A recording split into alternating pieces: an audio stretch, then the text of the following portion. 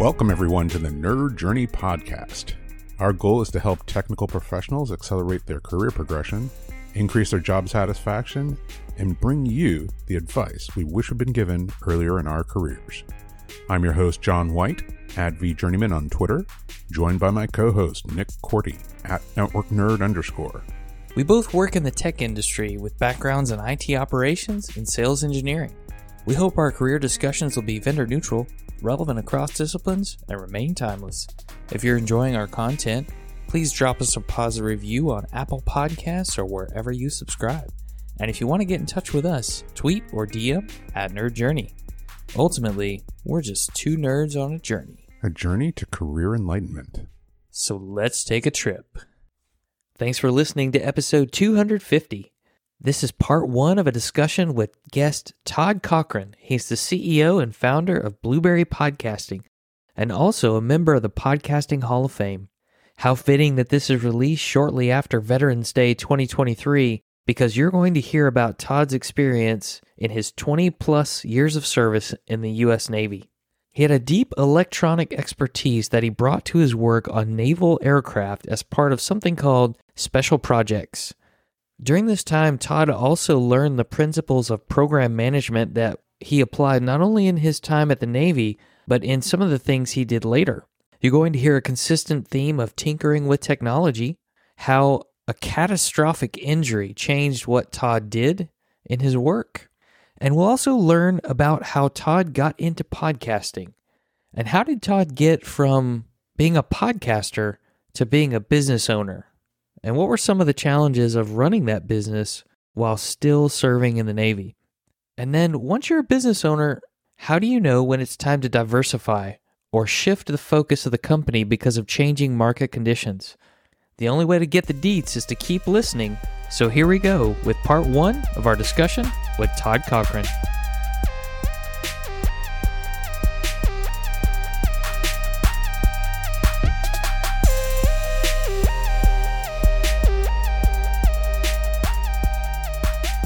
Todd Cochrane, thanks for joining us on the Nerd Journey. How are you doing today?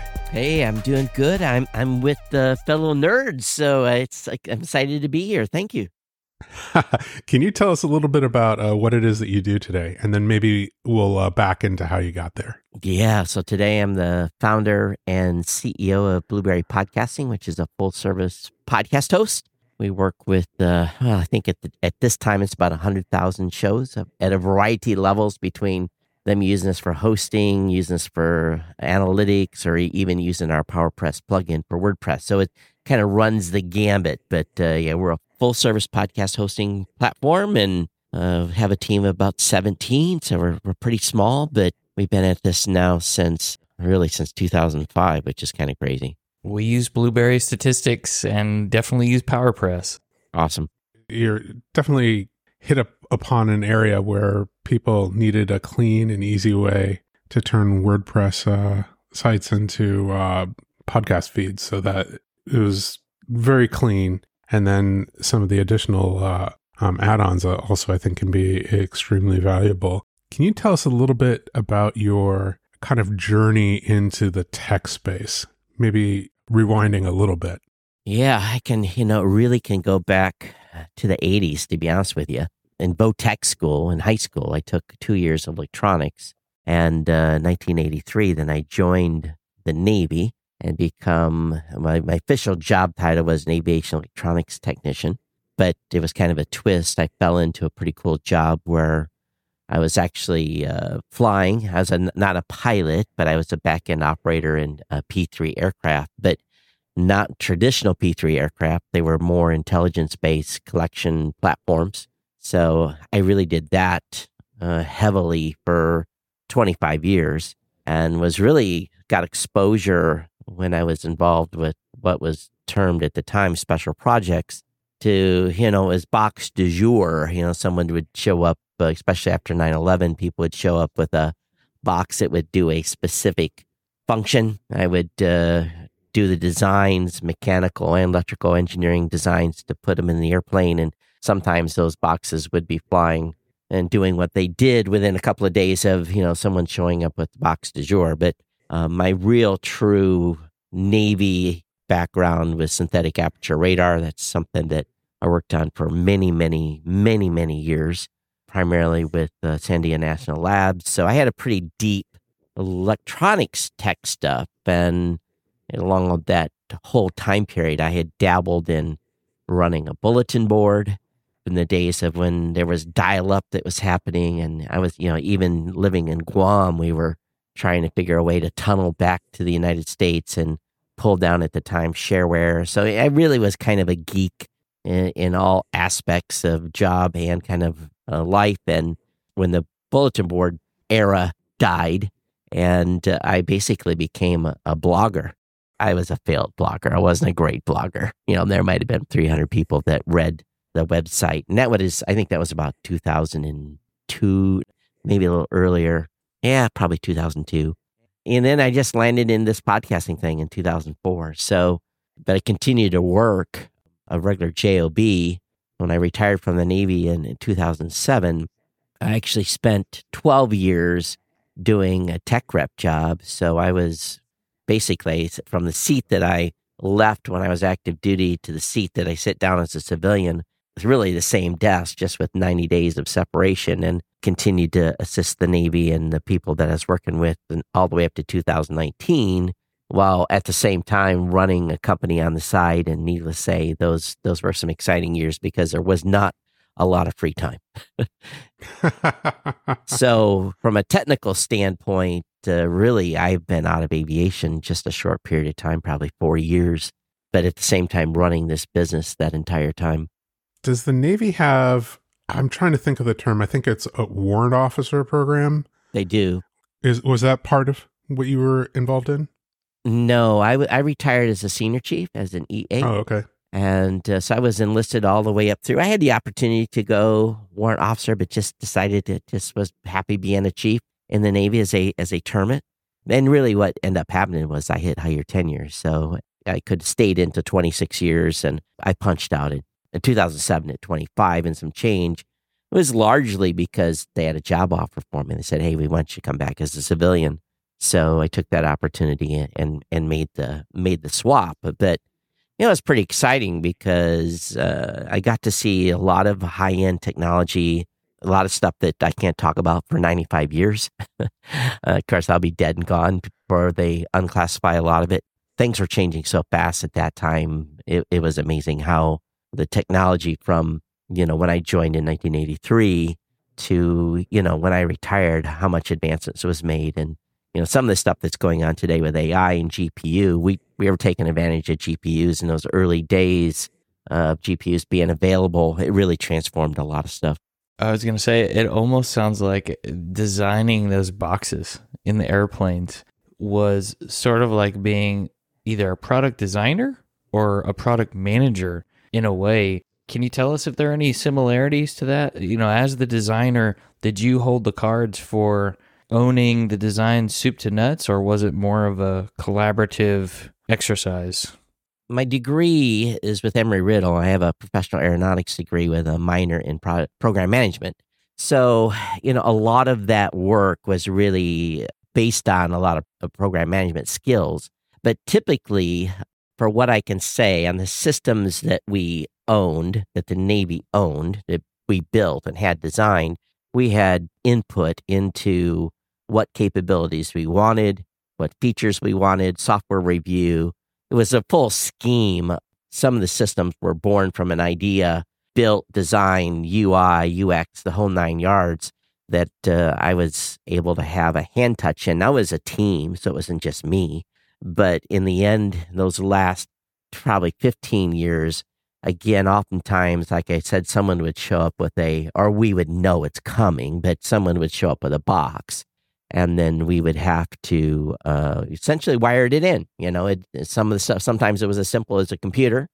Sometimes it was as complex as tying into multiple systems and having interaction with other parts of the platform. So that was the uniqueness of the job. You just never knew from day to day what was going to.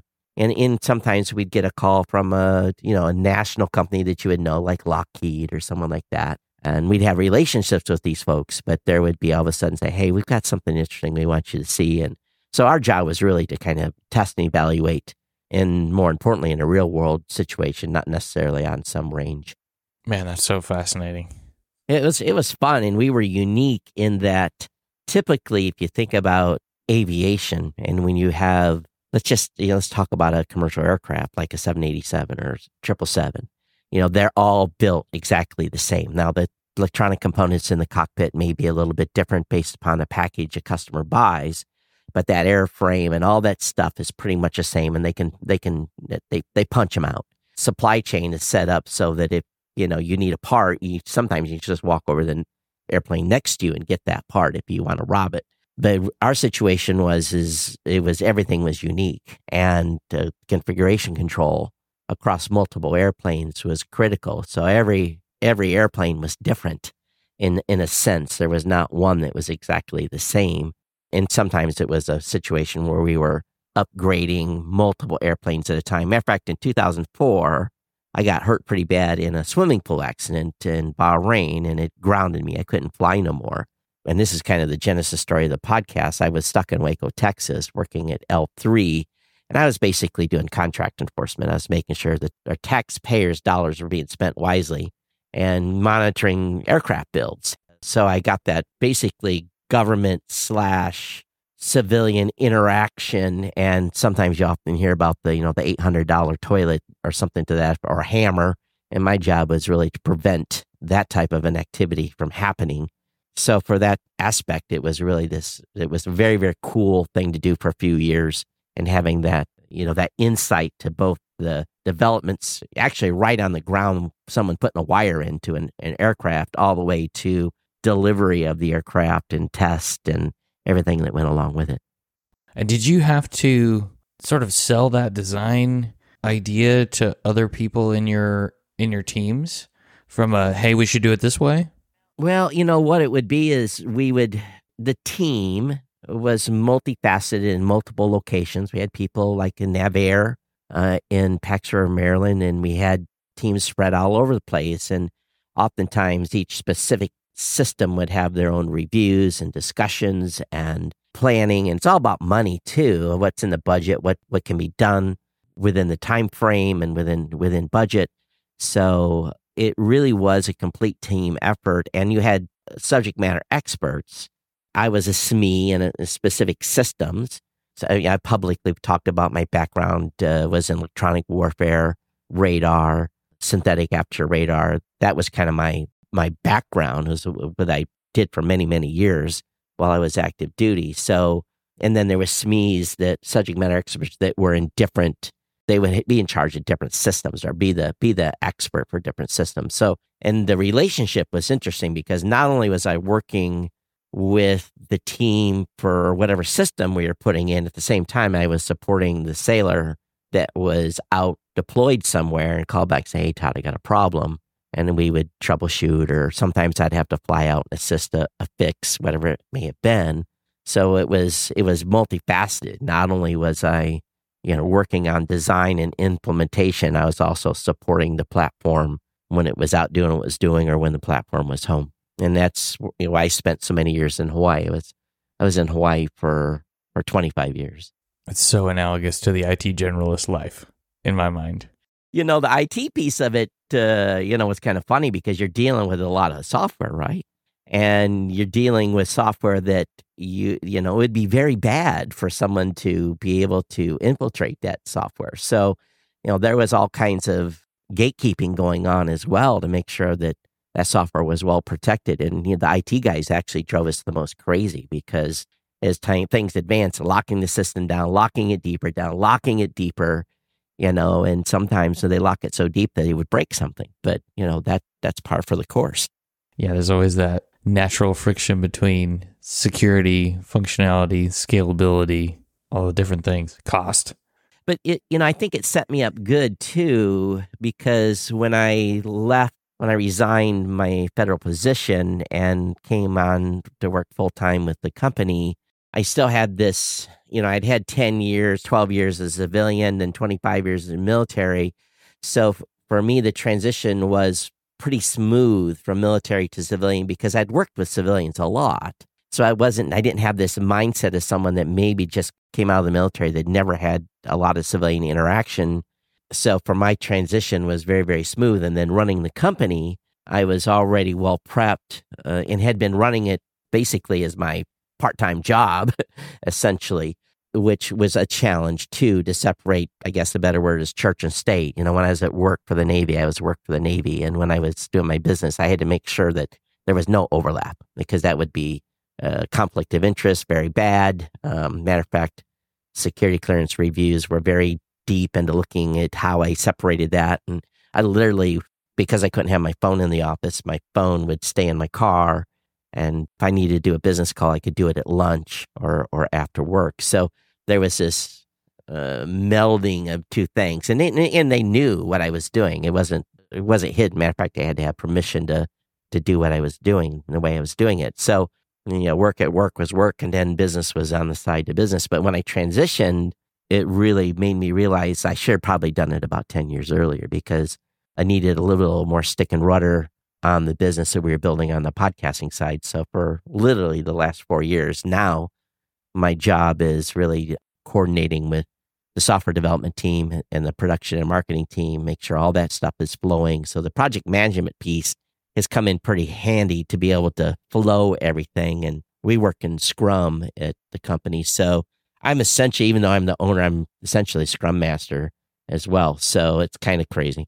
It sounds like the program management skills that you were practicing really came into good use there. I'm just wondering maybe if you can tell us a little bit about that origin story of, you're doing avionics systems in the Navy, and then boom, here's this podcasting company. Yeah. What was the nugget there, the thing that everything crystallized around? Like I said, I'm out in Waco, Texas. I'm in a body clamshell because I had broke my L1 vertebrae, smashed it. It sensed. I'd had a surgery and H brace, and was really, to be honest with you, lucky to be able to walk, because I had such huge displacement in my spinal cord during the swimming pool accident. And, just being able to walk, I was pretty pleased I was still alive and I was functioning. But in Texas in October, it's hot. It's 100 and shade. Because I was working at a plant. The plant has no air conditioning on the floor. I had air conditioning in my office. So by the time I get done with the day, I was just wrung out. So I would spend a lot of time in my hotel room on the laptop, just kind of surfing the internet. And I happened upon Adam Curry and Dave Weiner's Daily Source Code, which was really a Genesis, kind of one of the few Genesis shows for podcasting. And, here I am, a tech blogger who literally has almost no one reading the site. And I said, I like to talk. So I literally went over to Walmart and picked up a $14 LabTech horrible microphone. I mean, it was the worst you could possibly buy. And started recording a podcast. And because I was a geek already and understood XML and some of the stuff that you had to know in those early days, pretty short order, I was up online. And then really the eureka moment came is when I woke up one morning and my web hostess said, "Hey, you're out of bandwidth. We've shut you down." And I'm like, what? How did that happen? And because there was no Blueberries at the time, the only way to fix that was to throw money at it and buy more shared hosting accounts. And there's a whole story about moving the show around every 3 days just to keep it online, because, that's what we had to do in those days. And I think what ended up happening was it was unique in that was October 9th. Matter of fact, fast coming up on my 19th year anniversary of doing podcasting. And of course, I come back to Hawaii and I tell my wife, "Hey, I'm doing this podcasting thing." And, she just kind of rolls her eyes and, "What's that?" Because no one knew what the word meant, and put the little finger at me. And she says, you got to figure out how to make money with this for the first couple, and within a couple of years, or I'm going to, cut you off, because I was spending a lot just to keep the show online. So that progressed to an email I got in November from a small publishing company called Wiley. Didn't even know who they were, to be honest with you. I was not an English major. I was a nerd, so when I write, even today, Grammarly is my best friend. They asked me to write the first book on podcasting. And basically my response to them was, you got to be beeping kidding me. And they said, "No, we're not kidding. Why don't you go look us up?" And I did. And then ultimately that ended up with a contract So I got an advance. I fixed the money issue right away. I think they gave me like 13 grand or something like that to write the book. Then that led to me starting a network. Then the network led to really ultimately in June of 2005, GoDaddy called me. GoDaddy's still the sponsor of my Genesis show, Geek News Central. And they said, hey, we'd love to sponsor your podcast. And so I did a month with them, really not knowing how much to charge because no one was doing advertising. I was one of the first, handful of advertising deals. I wasn't the first, but very, very close. And they came back to me in July and said, hey, we want to renew you for a year. And I was like, oh, how did we do? And it was like 370 customers we converted. And, I kind of said, okay, let me work the math on this and I'll talk to you tomorrow. So, here's one of those things where you have to understand your worth. And I really had no idea what my worth was. And I called back the following day and I dropped the number and she agreed, like a used car salesman, when you bid too high. And I said, well, she says, yeah, you underbid it, didn't you? And I said, well, I just out of the blue, I said, how about a bonus if I do over a certain amount? And she laughed and she worked with me and we got a deal together. And the pivotal moment was, and this is what people really have to listen for opportunities that present themselves. I was a solo podcaster doing a show, building an audience. And she said to me, do you know anyone else that would like to advertise with GoDaddy? I said, yes, I do. Give me a couple of weeks. Now, I built this tech network, so I already had 12 or 13 shows that I could immediately represent. And it was one of those deals where, okay, I'll take a percentage of that. And on my next podcast, I said, I need a lawyer, I need an MBA, I need a graphics guy, and I need a programmer. And we're having a call in 10 days. If you're one of those, be on it. 10 days later on freeconferencecall.com at the time, we did a conference call and a lawyer was on the line, a graphics guy, and an MBA. And the graphics guy knew a programmer. I said, well, get him on the phone. And in the end, we formed Raw Voice, which is the parent company for Blueberry, over the telephone. And we all had regular jobs. So everyone was working this at night and we built this and profitable from month one. Even though we did dig into our pockets to kind of, get some startup money going, we never went to Silicon Valley and did that route. Well, I did, but they told me I was too old. At 40, they said, you're too old to get around and your team would have to move to Silicon Valley. And that wasn't happening because everyone were grown-ups and they had families. So that's the genesis story of how the business got started and the podcast too. So kind of one thing led to the other.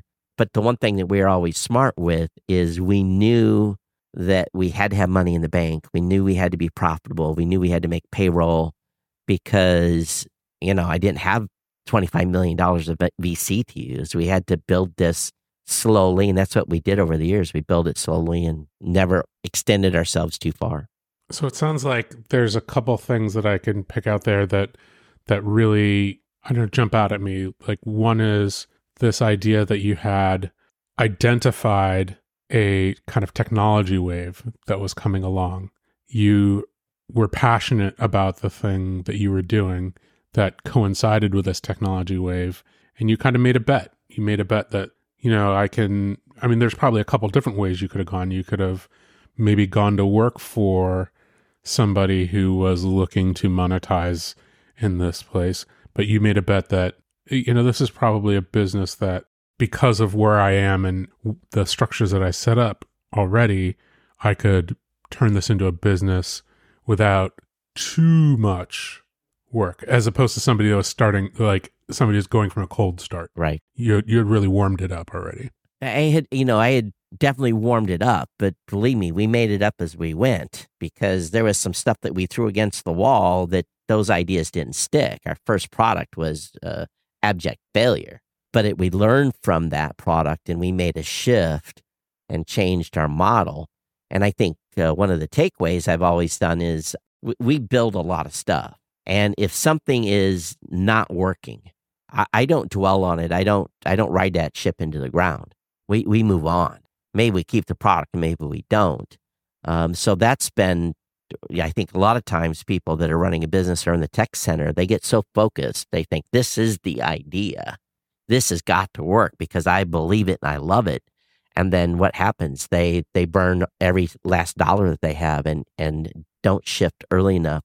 And that was one thing that happened with us too, is we were in the beginning years, we were basically a media agency. We were representing podcasters for ad deals. All the shows were small. The biggest shows maybe were 50,000 listeners. And matter of fact, we didn't even know that number until we built a system to measure shows. That was one of our second projects we did. And we introduced that in 2006. What we started to see after a number of years in business is as shows were coming online like Adam Carolla and others, the advertising money, I saw my budget starting to shrink. And that money was being redistributed into those bigger shows. Even though we were still having huge success, it's easier for someone to go into a boss and say, hey, I've got Adam Carolla that's going to run advertising for us versus, oh, I got this dude named Todd that's got 400 small shows that the boss says, who? So the money started rolling out and we did a strategic shift to become a service provider. So as the advertising revenue was declining, the service business kind of crossed in the middle and we dodged a bullet. We would not have made it had we not shifted to a service business. So it's one of those things too, is, keep your eye on the ball, what's going on in the space. At that time I had 5 competitors. Now I have 30 and my product is commoditized.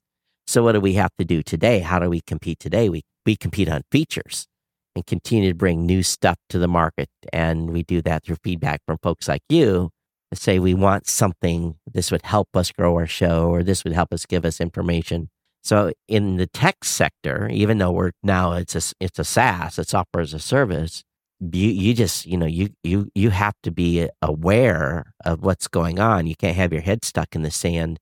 Too often, I think that happens and especially we're an older company, you do have to teach the old dog new tricks. You have to, because if you don't, and you look what's happening with AI right now, it's going to change the world completely. And knowledge workers are going to, if they're not on the ball with this, in 2 or 3 years, they may find themselves without a job. So things are going to, even right now, are moving quickly in the space. And to be honest with you, going back to when I started my show, I had one goal. Before, of course, my wife told me you need to make money. I was just trying to build authority. I wanted a press pass at what the time was called the Consumer Electronics Show. It's now CES. They call it the CES show. But I just wanted a press pass to CES. That was my ticket to get in. And I got that. So I was building up authority to be able to get a press pass. So, I did it out of pure desire just to go and hang out and check that show out. And then then things kind of morphed as time went on. When we think about startups, we've heard this term pivoting, right? And I think it never occurred to me that you're not actually pivoting the company, you're just kind of diversifying your ideas about where success and money is going to come from. And that is true for an individual just as much as it is for a company. Like I remember, this is a, kind of a standard joke that I tell anytime that I'm giving a presentation. Like one of the skills that brought money in for me was my ability to crimp like a Cat5 cable, right? If I had doubled down on that and said, no, this is what it's going to be forever, right, then I would not have a job right now. Yeah, you'd have missed out on fiber and everything else that came on. Absolutely, right? Software, a whole bunch of other things. So like diversifying a skill base and like where money, the things that you do in your life and in your career that you can use to provide value to an employer or to a business, maybe your own business, that's diversification, and you're basically buffering yourself from market forces destroying you. And as you get older, let's be honest, when you hit that 50 mark, and I'm 59, your employability, unless you're staying current, goes down dramatically and you get more expensive for an employer. So you have to be that lady or that dude that's a subject matter expert in whatever you do. And one of the pieces of advice I got in the early days of being in the Navy, I had a very, very good friend. His name was Randy. And Randy was, he was tough. he was hardcore, and he basically said to me, Todd, you just need to attach yourself to the smartest person in the room and suck them dry. Basically, learn everything they know or everything they will tell you. And so I did that. I attached myself to who I thought was the smartest people in the room, and that has paid off in huge dividends because now my CTO is fantastic. Her name is Lena. Yeah, I attached myself to the smartest person in the room, and she is my right-hand person in the company that I trust her completely, but she's a heck of a lot smarter than me when it comes to the programming, the tech, and I'm not a coder. So I think it goes back to that saying, if you surround yourself, but I think it's more than surrounding yourself. I think if you are in a field that you're trying to stay current on, you need to become the person other people want to attach you to. But when you're early in your career, it's easy to be annoyed by that older, wise individual, but they have so much experience. Like this one story I like to tell, I was having this problem. It was a signal that was running down a wire. I was having reflected wave feedback, and that's a electronics technical term. And it was literally kicking my butt. I'd been working on that for 2 or 3 days. And a senior fellow at Sandia National Lab was on the airplane, and I said to him, I said, hey, can you look at this and tell me?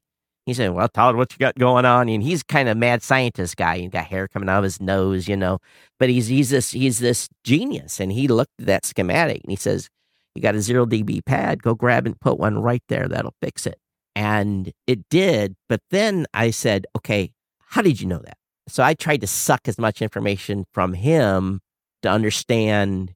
And a 15-minute conversation I had with him literally fixed hundreds of problems that I had going forward years in advance. So when you have that opportunity to get help from a genius, and they can bring the topic down to your level, man, you just need to just milk that dry. Because what do they have? They've got experience they've seen stuff you've never seen. So yeah, I think that's, that advice that I got from my buddy Randy, who I'm still best friends with today, was probably one of those pivotal moments that gave me good career advice.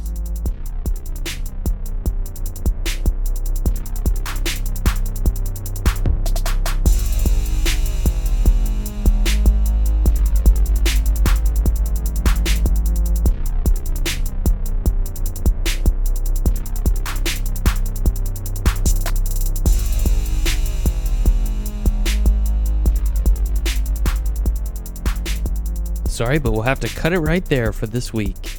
First of all, if you are someone who has served in the military or is actively serving, we want to say a big thank you for your service from Nerd Journey to you.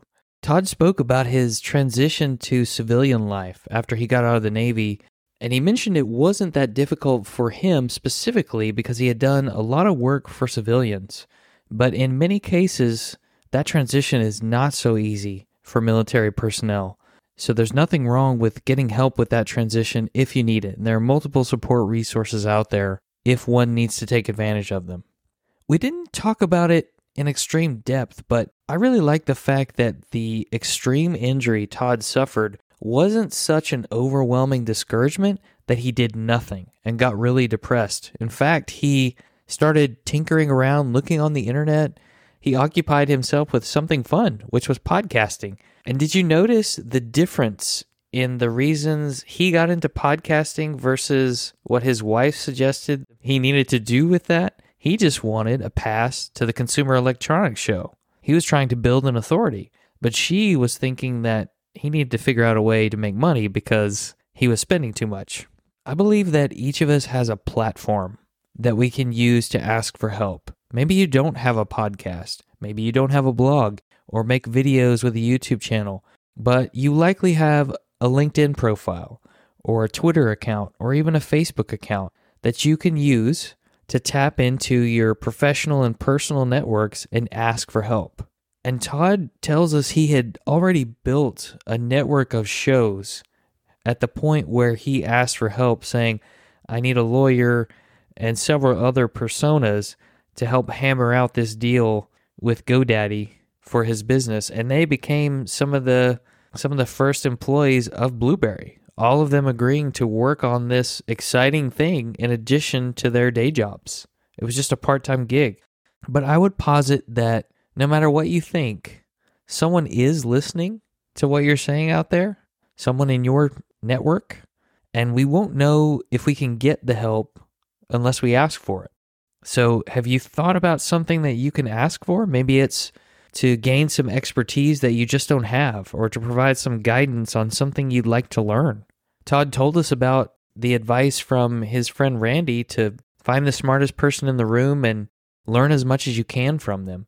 When you have an online network or people you can tap without having to be in the same room, maybe that is an even better benefit. I heard some good advice in there for the part-time business owner. It seems like a lot of people who decide to start businesses who have been on the show started them part-time before they pursued those full-time. Todd said that he had to get special permission from the Navy and really work to separate the business from his day job, only taking work calls during lunch and after hours. I would say that if you do want to do this, make sure and check with your company so that there aren't any conflicts of interest in advance, because you certainly don't want that coming to light after the fact. Todd spoke about some of the first products Blueberry had created were an utter failure, but they learned from it and they didn't dwell on it. They used it to make the next thing better. Not only were they willing to adapt the product strategy and go toward something better, something different, something more valuable to customers, but also the company focused to changing market conditions. When he saw the overall advertising revenue, total addressable market for advertising go down because of that flood, they went into full podcast hosting. And he even talks about some of his services being commoditized today and how they compete, which is on features. So they want to be building features that are valuable to their customers. Are we mindful of these changing conditions as individuals in terms of the demanded skills for not only the role we have, but perhaps the role we want or the thing we think we want to do next? You know, we've often talked about going to talk to people who do the thing you think you want to do. Maybe it's good to check in with those folks over time to see how their skills have changed or need to change, or ask them how they've had to adapt within that role over the time period they've been in it. What are the new things they've had to learn and adapt to that maybe they didn't expect? Todd also gives some advice about seeking to be someone who is an expert or has some expertise that others would like to learn from, so that maybe sometimes in certain conditions we can be that person that other people come to and ask for things. It doesn't have to be expertise in everything, but there's probably one or two or maybe even three areas where you're stronger than a lot of the people you work with, even if you have the same title that others on your team do. So be sure to sharpen and continue to sharpen those areas where you're strong. And again, look for ways to not only deepen the expertise, but maybe change and adapt your focus of expertise over time. Maybe we can seek to become more like the T-shaped engineer Chris Williams described in episode 229. Well, that's it for part 1. Stay tuned for part 2, where we talk more about Todd's experience as the CEO of Blueberry and some of the things he's done, accomplished, and learned since taking over that role. We'll catch you then. Just a reminder, we'd like people to subscribe and give us a positive review on Apple Podcasts or wherever you're listening. We want to know if we're being helpful and are always looking for interesting questions to ponder. We're collectively on Twitter @NerdJourney. Farewell, listeners. Tune in next time as the journey continues. I'm John White @BJourneyman, for Nick Cordy @NetworkNerd_, signing off. Adios.